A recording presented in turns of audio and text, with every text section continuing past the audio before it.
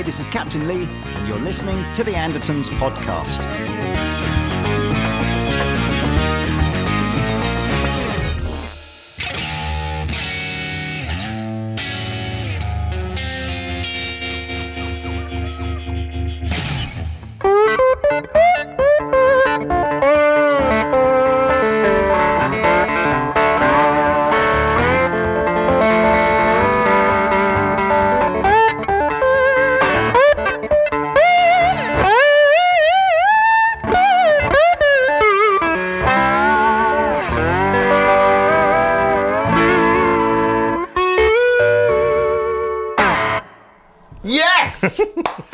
Hey guys, welcome to another episode on Andertons TV, and in a fantastic, I don't even know what I'm trying to say. I'm just in a good mood because this fine gentleman here, Mr. Martin Harley, when we were slightly bigger than nippers, but cutting our teeth in the guitar world, I was working in Andertons, and Martin used to come in all the time with his dad. Yep, very true. Living proof that you can still get the blues in the leafy suburbs of Woking. A famous breeding ground for bluesmen. Yeah, on the Delta, Woking Delta. Back then, you were sort of, starting on a journey and getting a little bit of a profile as a sort of a rootsy, bluesy kind of guitar player. Yeah. And I hadn't seen you for years and years and years, and then saw you at a festival like a month ago. In the rainy mud of Wayfest. So fill me in, man, on on the last 22 years. Pretty much. Well, clearly in the preamble to this, both Lee and I are becoming tensely grumpy old men. There's 22 years of grump. No, I was living in this area. I think the reason I stopped being here for a while, I went to live in Australia. Just the lust for travel took me there. I took an acoustic guitar. The guitar I took was living in the back of this hot car. I was really rambling on the cheap. The neck bent up and the action got really high, so I started tuning it to an open chord, started messing around with slide.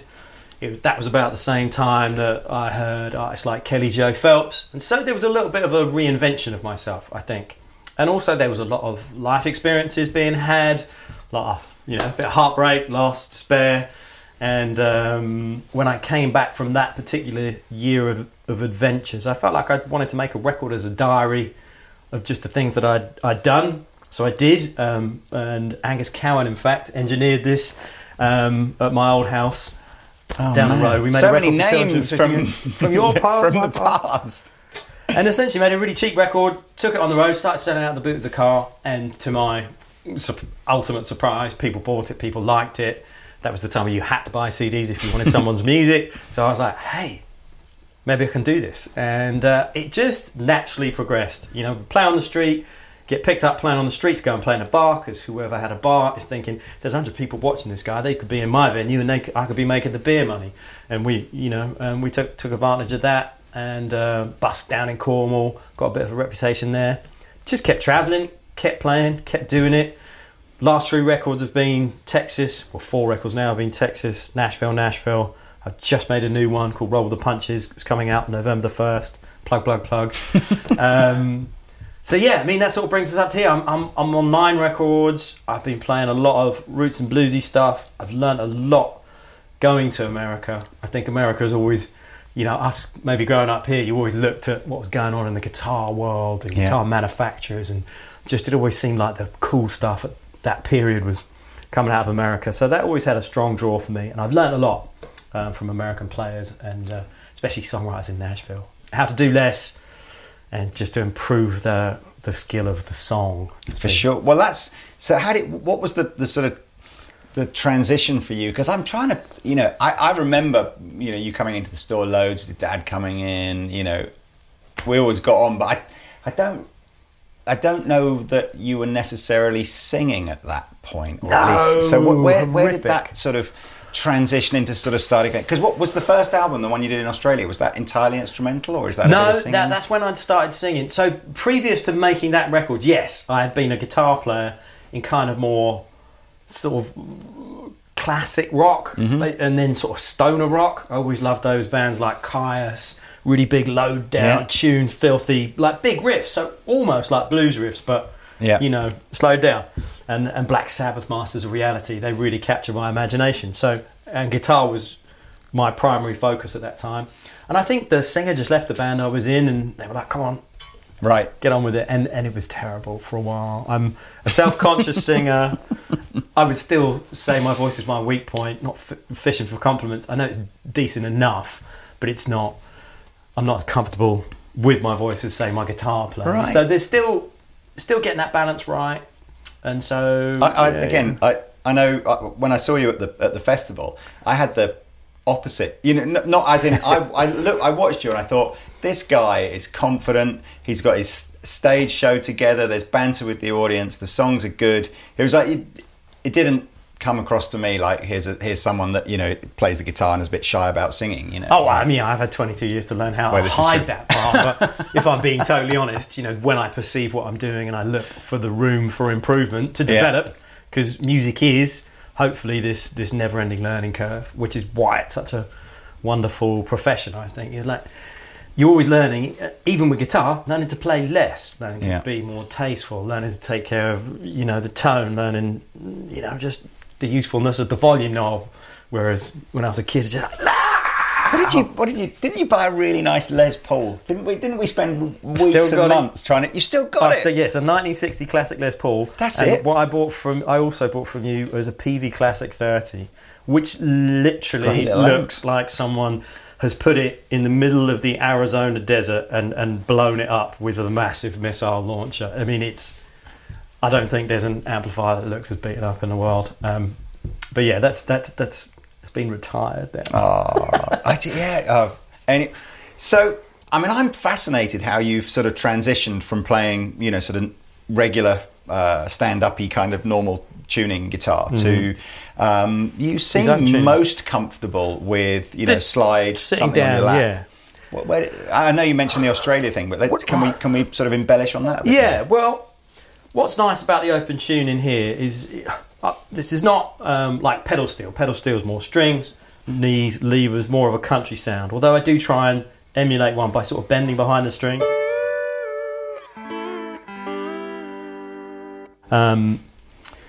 But what we have here is it's like a regular electric guitar, but it's got a square neck. You can't push your fingers down onto the fret.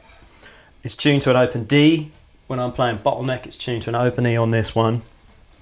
And the style that I'm carrying on with is like, it's really picked up from that acoustic thing where when I've been playing solo, I'm trying to emulate a bass player at this end. So I've got my two Ds, you've got a D, A, D, F sharp, A, D, and your open D. So I'm trying to keep that going and then isolate single notes to give me a platform to sing over. Right. So it's quite a complete sound. It's also like Travis picking on an acoustic, but you're doing it lap style.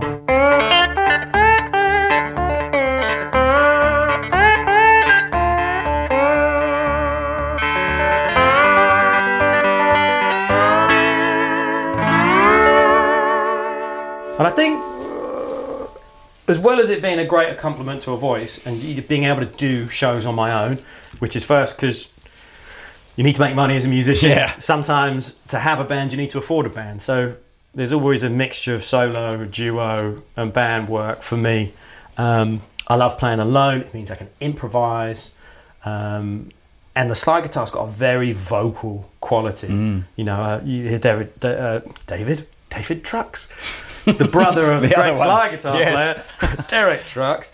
You hear him talking about that a lot, that it very much has a voice, it has a vibrato, you know, in the same way as you can tell B.B. King's vibrato, which was, I think, based on Bucka White's slide playing anyway. That quite quick thing. You know, Ariel and Ariel Posson and Joey Landry, they're brilliant at that vocal slide playing as well, that bottleneck thing and the swells and all those sounds that come from the gospel side of slide playing, the sacred steel. That kind of imitation of the gospel singers. So yeah, that vocal quality mixed with the fact that you can play shows on your own, especially in the acoustic version, has just really kept me attached to that instrument, it keeps me excited. I never feel like I'm running out of things to do or things to learn. So, what's the audience? Not so much the reaction, but just like the appetite for this kind of music over here versus when you're in the States. Is it easier to get gigs for your style of music in the States, or not really? It's region by region. It's hard to know exactly what resonates where and why. And if I knew, I'd probably be much wealthier than I am. I made a very simple record at Southern Ground with a friend, Daniel Kimbrough. Made it in 4 hours and just played some songs I've been playing live for a few years. Put up some nice mics, a couple of takes of each song, put it out. Gave that to a Canadian booking agent, and I got nearly every major festival in Canada that summer. It was amazing, an amazing reaction. I spent a lot more time and a lot more money making a much more complicated and more produced album with a much bigger budget for its release, and it hasn't done anything like as well. So I don't know exactly what resonates, but I would say that America's been good. I felt like taking roots Americana-based music. So I know that's a key word at the moment, but you know, it's songwriting. There's aspects of gospel and rhythm and blues and rock and roll, all that kind of muddled into one. All those influences are in there. I thought it would be like taking sand to the beach, but there is definitely an interest in it. And a lot of the more surprising comments are like, what would you call the music you're playing? And I might be playing something like a Blind Willie Johnson song, which is very much American folk music from the Mississippi Delta in the mid 30s. You know, that Delta style of playing. There's with your Robert Johnson and your Blind Willie Johnson, Lemon Jefferson, and very capable players making that very complete sound, like I was saying, this one-man band thing. And a lot of people in America will be like, what do you call that? And I'm like, like American roots music. But there's a good market for it here. I think there's an emerging market. I think country is doing quite well at the moment. It's growing as a brand, and that brings with it elements of bluegrass and elements of acoustic blues, and the singer-songwriter thing kind of melts into that, all seemingly under this blanket of Americana, because I'm not really straight ahead blues. No. It's interesting you say that. There's been a real seed change over here in, again, the sort of interest in a much broader country. You know, I think if we go back to probably when we were growing up, if you said country music, not only would an English person, you just immediately think of Dolly Parton and go, I'm not interested at all. Although she is awesome. Well, yeah, I think you're right now. Even now, I would probably go, my. If I could talk to my younger self, like, listen to it a bit more, but listen to old country. Yeah. I think what we didn't have here is someone to say, look, man, country is not Billy Ray Cyrus, okay, and it's not bro country. It's not parental bad advice, pickup trucks. Girls in denim shorts. There is an auto-tuned pop version of country which has grown slowly on its own trajectory, and I personally find it a bit soulless. But there's all that great sort of Hank Williams stuff. There's all the Johnny Cash stuff, and Dolly Parton as well. There is so much good old country. But I had to go to America and meet people and just be re-educated. And, right. Letting go of preconceptions about anything has really helped me move forward as a songwriter. Sometimes I've ignored a really good song because I don't like whatever genre it presents itself as initially, and so I switch off to it. And now I go back a few years later as a grumpy old man, and I find myself really able to see the genius of these things. But yeah, you're right. I mean, country was a weird thing in the mid 80s through to 90s in England. It wasn't cool, was it? It wasn't cool. No. And now it feels like it can be, and it is. Yeah. How do you? I mean, I'm fascinated with the gear, because although we're all guitar players, the only one here that really looks like anything I could get a note out of would be that one, and even that I'm not so sure. But so take us through your three weapons of choice. Weapons of choice. Well, I'm going back to electric after playing acoustic for quite a while now, so I'm gonna be hitting the road for the next two with this. So I'm quite new to bottleneck playing. The problem with playing slide like this is you're glued to one position. It's quite hard. You're on a big stage, you're trying to get into it, and people are like, Why is he sitting down? So this is an attempt at taking some of the sounds that I can get from this in a more portable format. It's called a Coodercaster, or a lot of people call it a Coodercaster after Ry Cooder's guitars. And what your primary difference here is that this is a string through pickup. Oh wow! So it's single coil, but it's from a lap steel. It's from a 1950s Supro lap steel, right? And that's just dropped straight in there. And this is off a K guitar. So this metal piece on the top is an integral part of the pickup. If you take it off, pickup doesn't work. Oh wow! Some have magnets on both sides. Before. This has a block of wood here, and a magnet there, and it creates a magnetic field inside. So it has a really unusual sound. I'm using 13 gauge semi-flat round strings on this, so the tension's quite high, so I don't get too much of that rattle from the bottleneck slide. This is a cheap imitation, I think, of a gold foil that was in an old K guitar someone gave me, and I thought I'll chuck them in this. It's a parts caster. It was pretty cheap. Actually, it looks like when I took it apart, the neck's quite a nice neck. So there are still bargains to be found on eBay somewhere. But so yeah, we're in a more regular electric guitar format. It's tuned to open E chord, playing it with bottleneck. But the advantage I have here is I can still finger notes. Whereas this, everything is with the bar. And is there a bit? I mean, you just said that it's a big difference playing with the lap steel kind of bar. Oh yeah, this thing versus a bottleneck. I never even assumed that. I just assumed that would be a relatively straightforward transition. So it's heavy. It's pretty heavy, yeah. So what you stand to gain from it being heavier is better sustain. And I suppose gravity is helping, isn't it? Gravity's helping. Because you're not playing side on and you're this way around, so you can isolate single notes.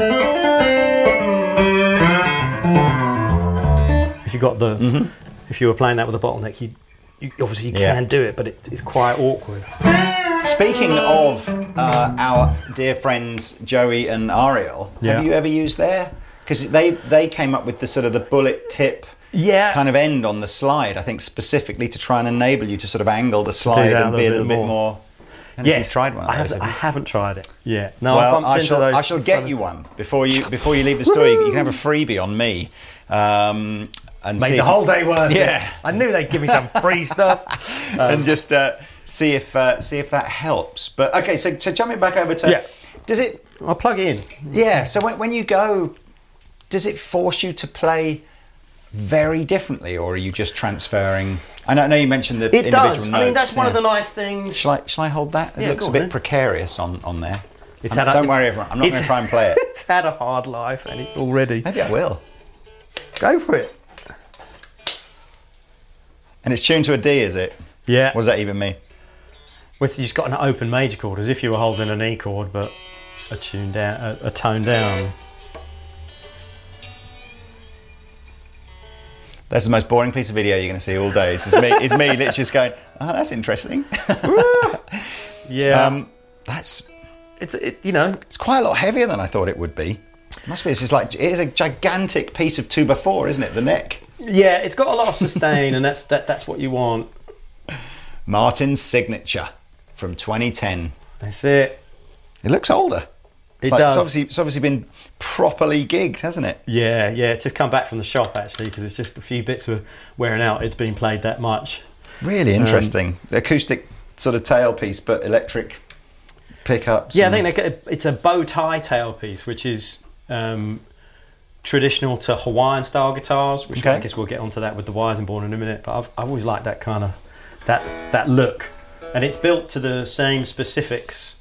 Dimension wise as that, so same scale length, same string spacing, and so I don't go from playing that to playing that and fluff notes because someone's put the machine heads on the wrong way around on this one now. I don't know if you ever noticed that. Yeah, did you do it while I was drinking coffee? Really? Whoa. Come on then, give us a so what do we do here? So here we've got the slide note,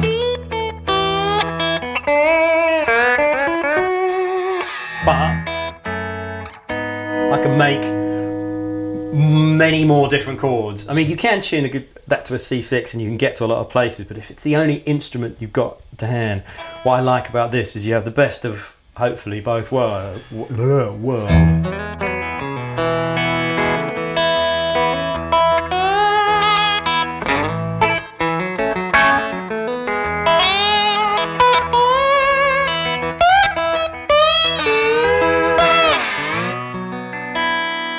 Get a nice little minors by having the slide covering all the strings, and if you're just gentle enough, you can go the string behind where your major is, and so you've got your major there. So it's just a few little tricks to give you more chords to play with. It sounds thinner. It doesn't. I think I could sort of sit in a band scenario. I suppose you won't notice that, but if you've got to be on your own, there's something very fat about this. Yes, that's one. I mean, the size of the strings, the pickups are made for it as well. They're really fat sounding. Right. Just it's a really super solid body. It's all the same part of a one wood, and this is, it's never going to sustain as well or sound quite fat. I mean, if you actually put it up against a regular Strat, it sounds pretty fat next to one of those. And it's very hard to find regular guitars that sort of compete with the slider animals, because for an acoustic instrument as well, that's super loud. So if you pick up a D18 afterwards, you're like, it sounds tiny, but I know it sounds big.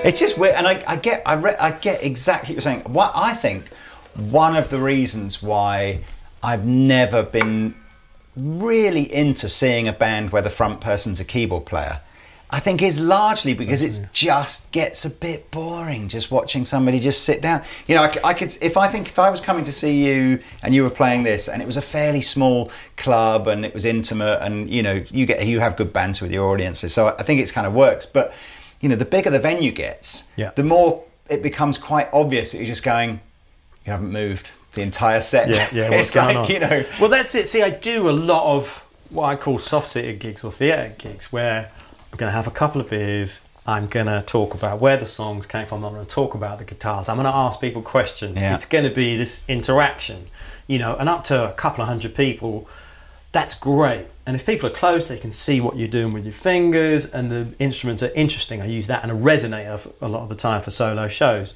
And just, it's intimate. People aren't standing, there's not going to be a bunch of noise coming from the bar, so you can take them on a journey. That's one thing. But I was finding as the stages get bigger and we're playing more festivals with this new sort of band project, that just being there and being static, it just doesn't feel as engaged. I want to be able to, to turn around and sort of engage with the bass player a little bit, and also just look around, just navigate. I feel quite awkward standing up. I'm so used to sitting down. But it's a fun transition, like all of these things. Like I was saying, it's a constant learning curve. The sort of standing up and playing and trying to engage in a different way is a new beast to me, and I like it. The fear of failure is okay.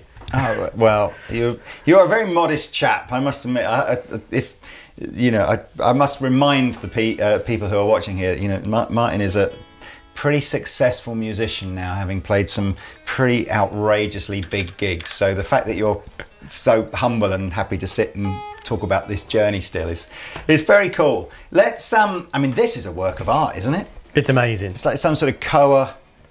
Is it Koa? Yeah. Book match, Flame Koa. It's I met Andreas Kuntz. Yes. And he's just a monster in terms of attention to detail.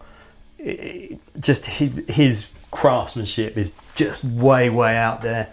So this is similar to an instrument affectionately known as the Weissenborn, which is a traditional kind of Hawaiian guitar. Mm-hmm. So a guy called Herman Weissenborn and John Knutson were guitar builders around California in the 1920s. They'd been to Hawaii and seen how people were playing with these traditional shaped guitars. And slide guitar and lap steel, huge, 20s, 30s especially. Mm-hmm. Like there were whole schools dedicated to lap slide playing in Vancouver and elsewhere. So it was a really big craze. And they were making student models and made them 1 through 4. And this is a representation of that. There's a few minor changes in that the headstock is more traditional. I like the slotted headstock design. That's why I wanted original Weissenborn sort of tail off with the tuning pegs coming out the side. I own some old ones and they're wonderful instruments, but they are coming up for 100 years old. So if you take them on the road, it's it's going to go wrong. And so he's built this to be a really good sounding, functioning, working guitar. If you give me that slide back, for sure. So yeah, it's this, but in its acoustic form.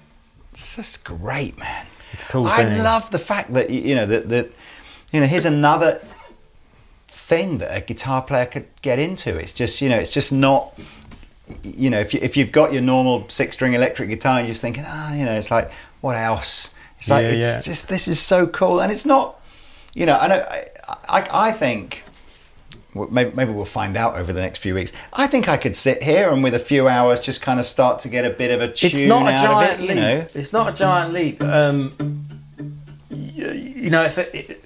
If you can hold down that sort of alternate bass line thing, this is always where I'd say the beginning of my style starts. If you can keep that going like your Travis picking, like anything else, and slowly take the high D in this case, but your thinnest string, and just start playing a single note melody.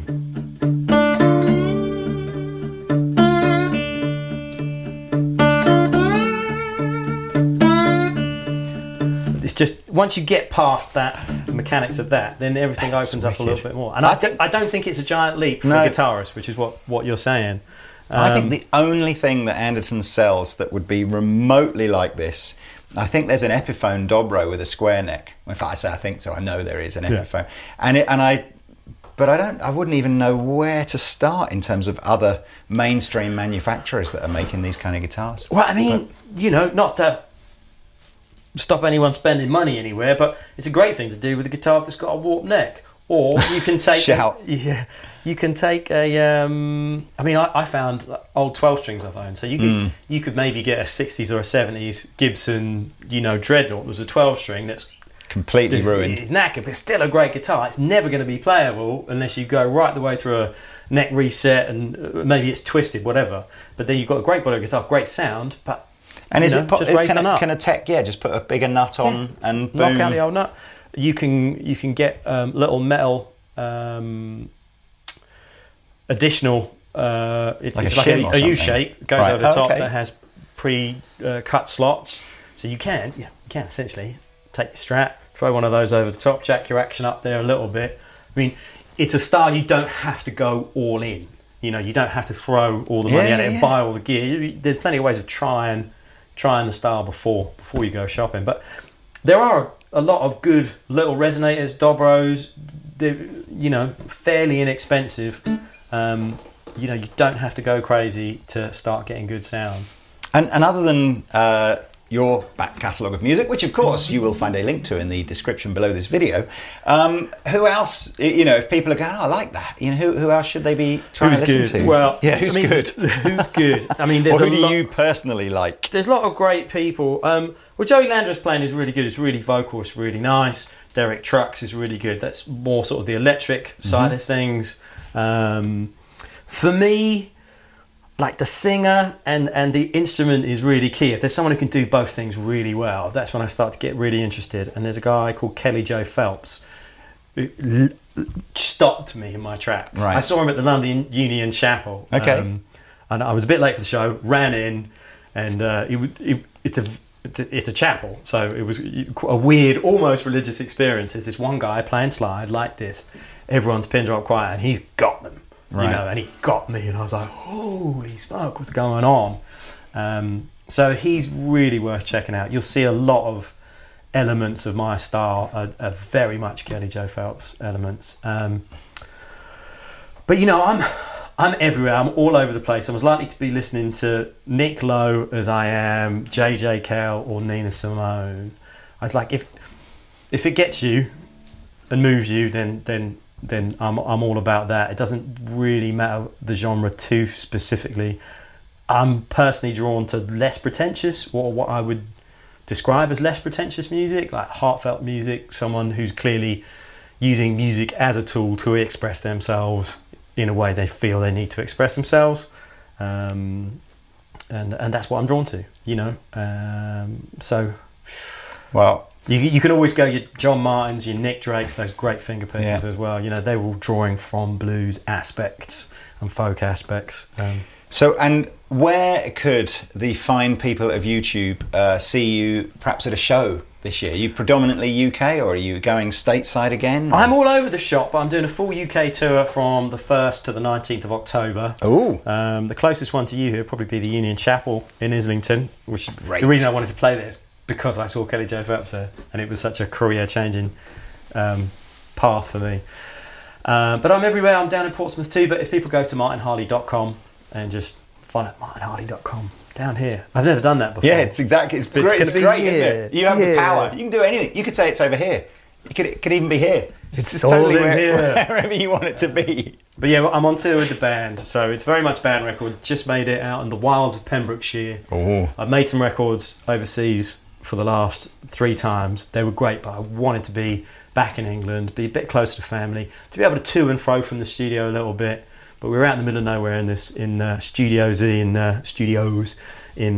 Pembrokeshire, and it is in the middle of nowhere, super peaceful, old converted chapel. I don't know what it is with me and religious buildings, but yeah, it's very much an analog, sort of dirty, slide guitar sort of thing. Well, let's hope. I think really Martin should play us out with a song of his choice, and we'll grab your microphone. But let's hope. Can you imagine if we allow another 22 years to pass before we see each other again? We should be so bald and grumpy. We're going to be so grumpy, Lee. So grumpy. But let's put that date in the diary now. It's a deal. For September, if we make it 2041 or whatever it will be. Yeah, absolutely. If we're still here. Yeah. Oh my goodness me. We got all the heart monitoring machines. I do hope I'm still here. Of course, me too. We will. We will. Anyway, look, this is Martin Harley. It's such a great to see you again, and good luck with everything else you're doing. Go check out this man's music. It's great. And this is it. Mr. Martin Harley. Thanks very much, folks. Well, this song is called Brother, and it's become apparent to me over the last few years how bad men are at talking to each other about everything. Obviously not me and Lee, because we haven't seen each other for so long. But I think this song was inspired by friends going through hard times, but also knowing a lot more men in the 40 to 50 bracket. And I think sometimes it's easy to shut down and not talk about what's going on. And this song is an invitation to talk. And it's called Brother.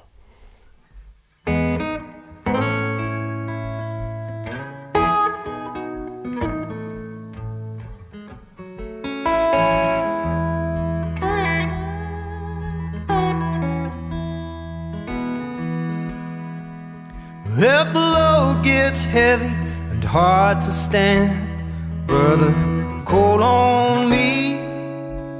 I'll be there to lend a hand. Brother, call on me. And if the waves are towering over your boat, brother, call on me. I'll be there to throw the rope. Brother, call on me. Call on me. Call on me. Call on me. Brother, you can call on me. If you've been down so low that it feels like her, brother, call on me. I'll fill that wine to the top of your cup. Brother, call on me.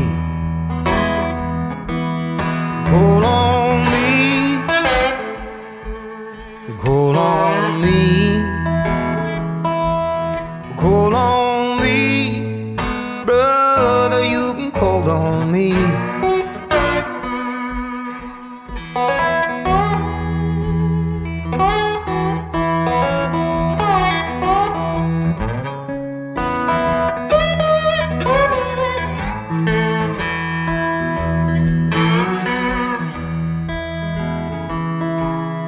times of trouble, in times of need. Don't be a stranger, brother, you can call on me. Call on me. Call on me. Call on me, brother, you can call on me. In times of trouble, in times of need. Don't be a stranger, brother, you can call. Brother, you can call on me.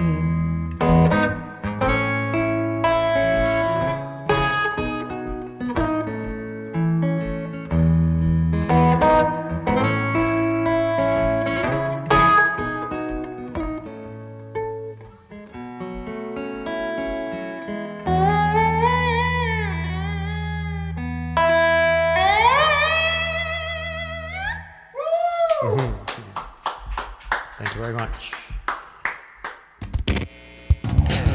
Thanks for listening to our latest podcast. If you enjoyed it, hit that subscribe button. See you next time.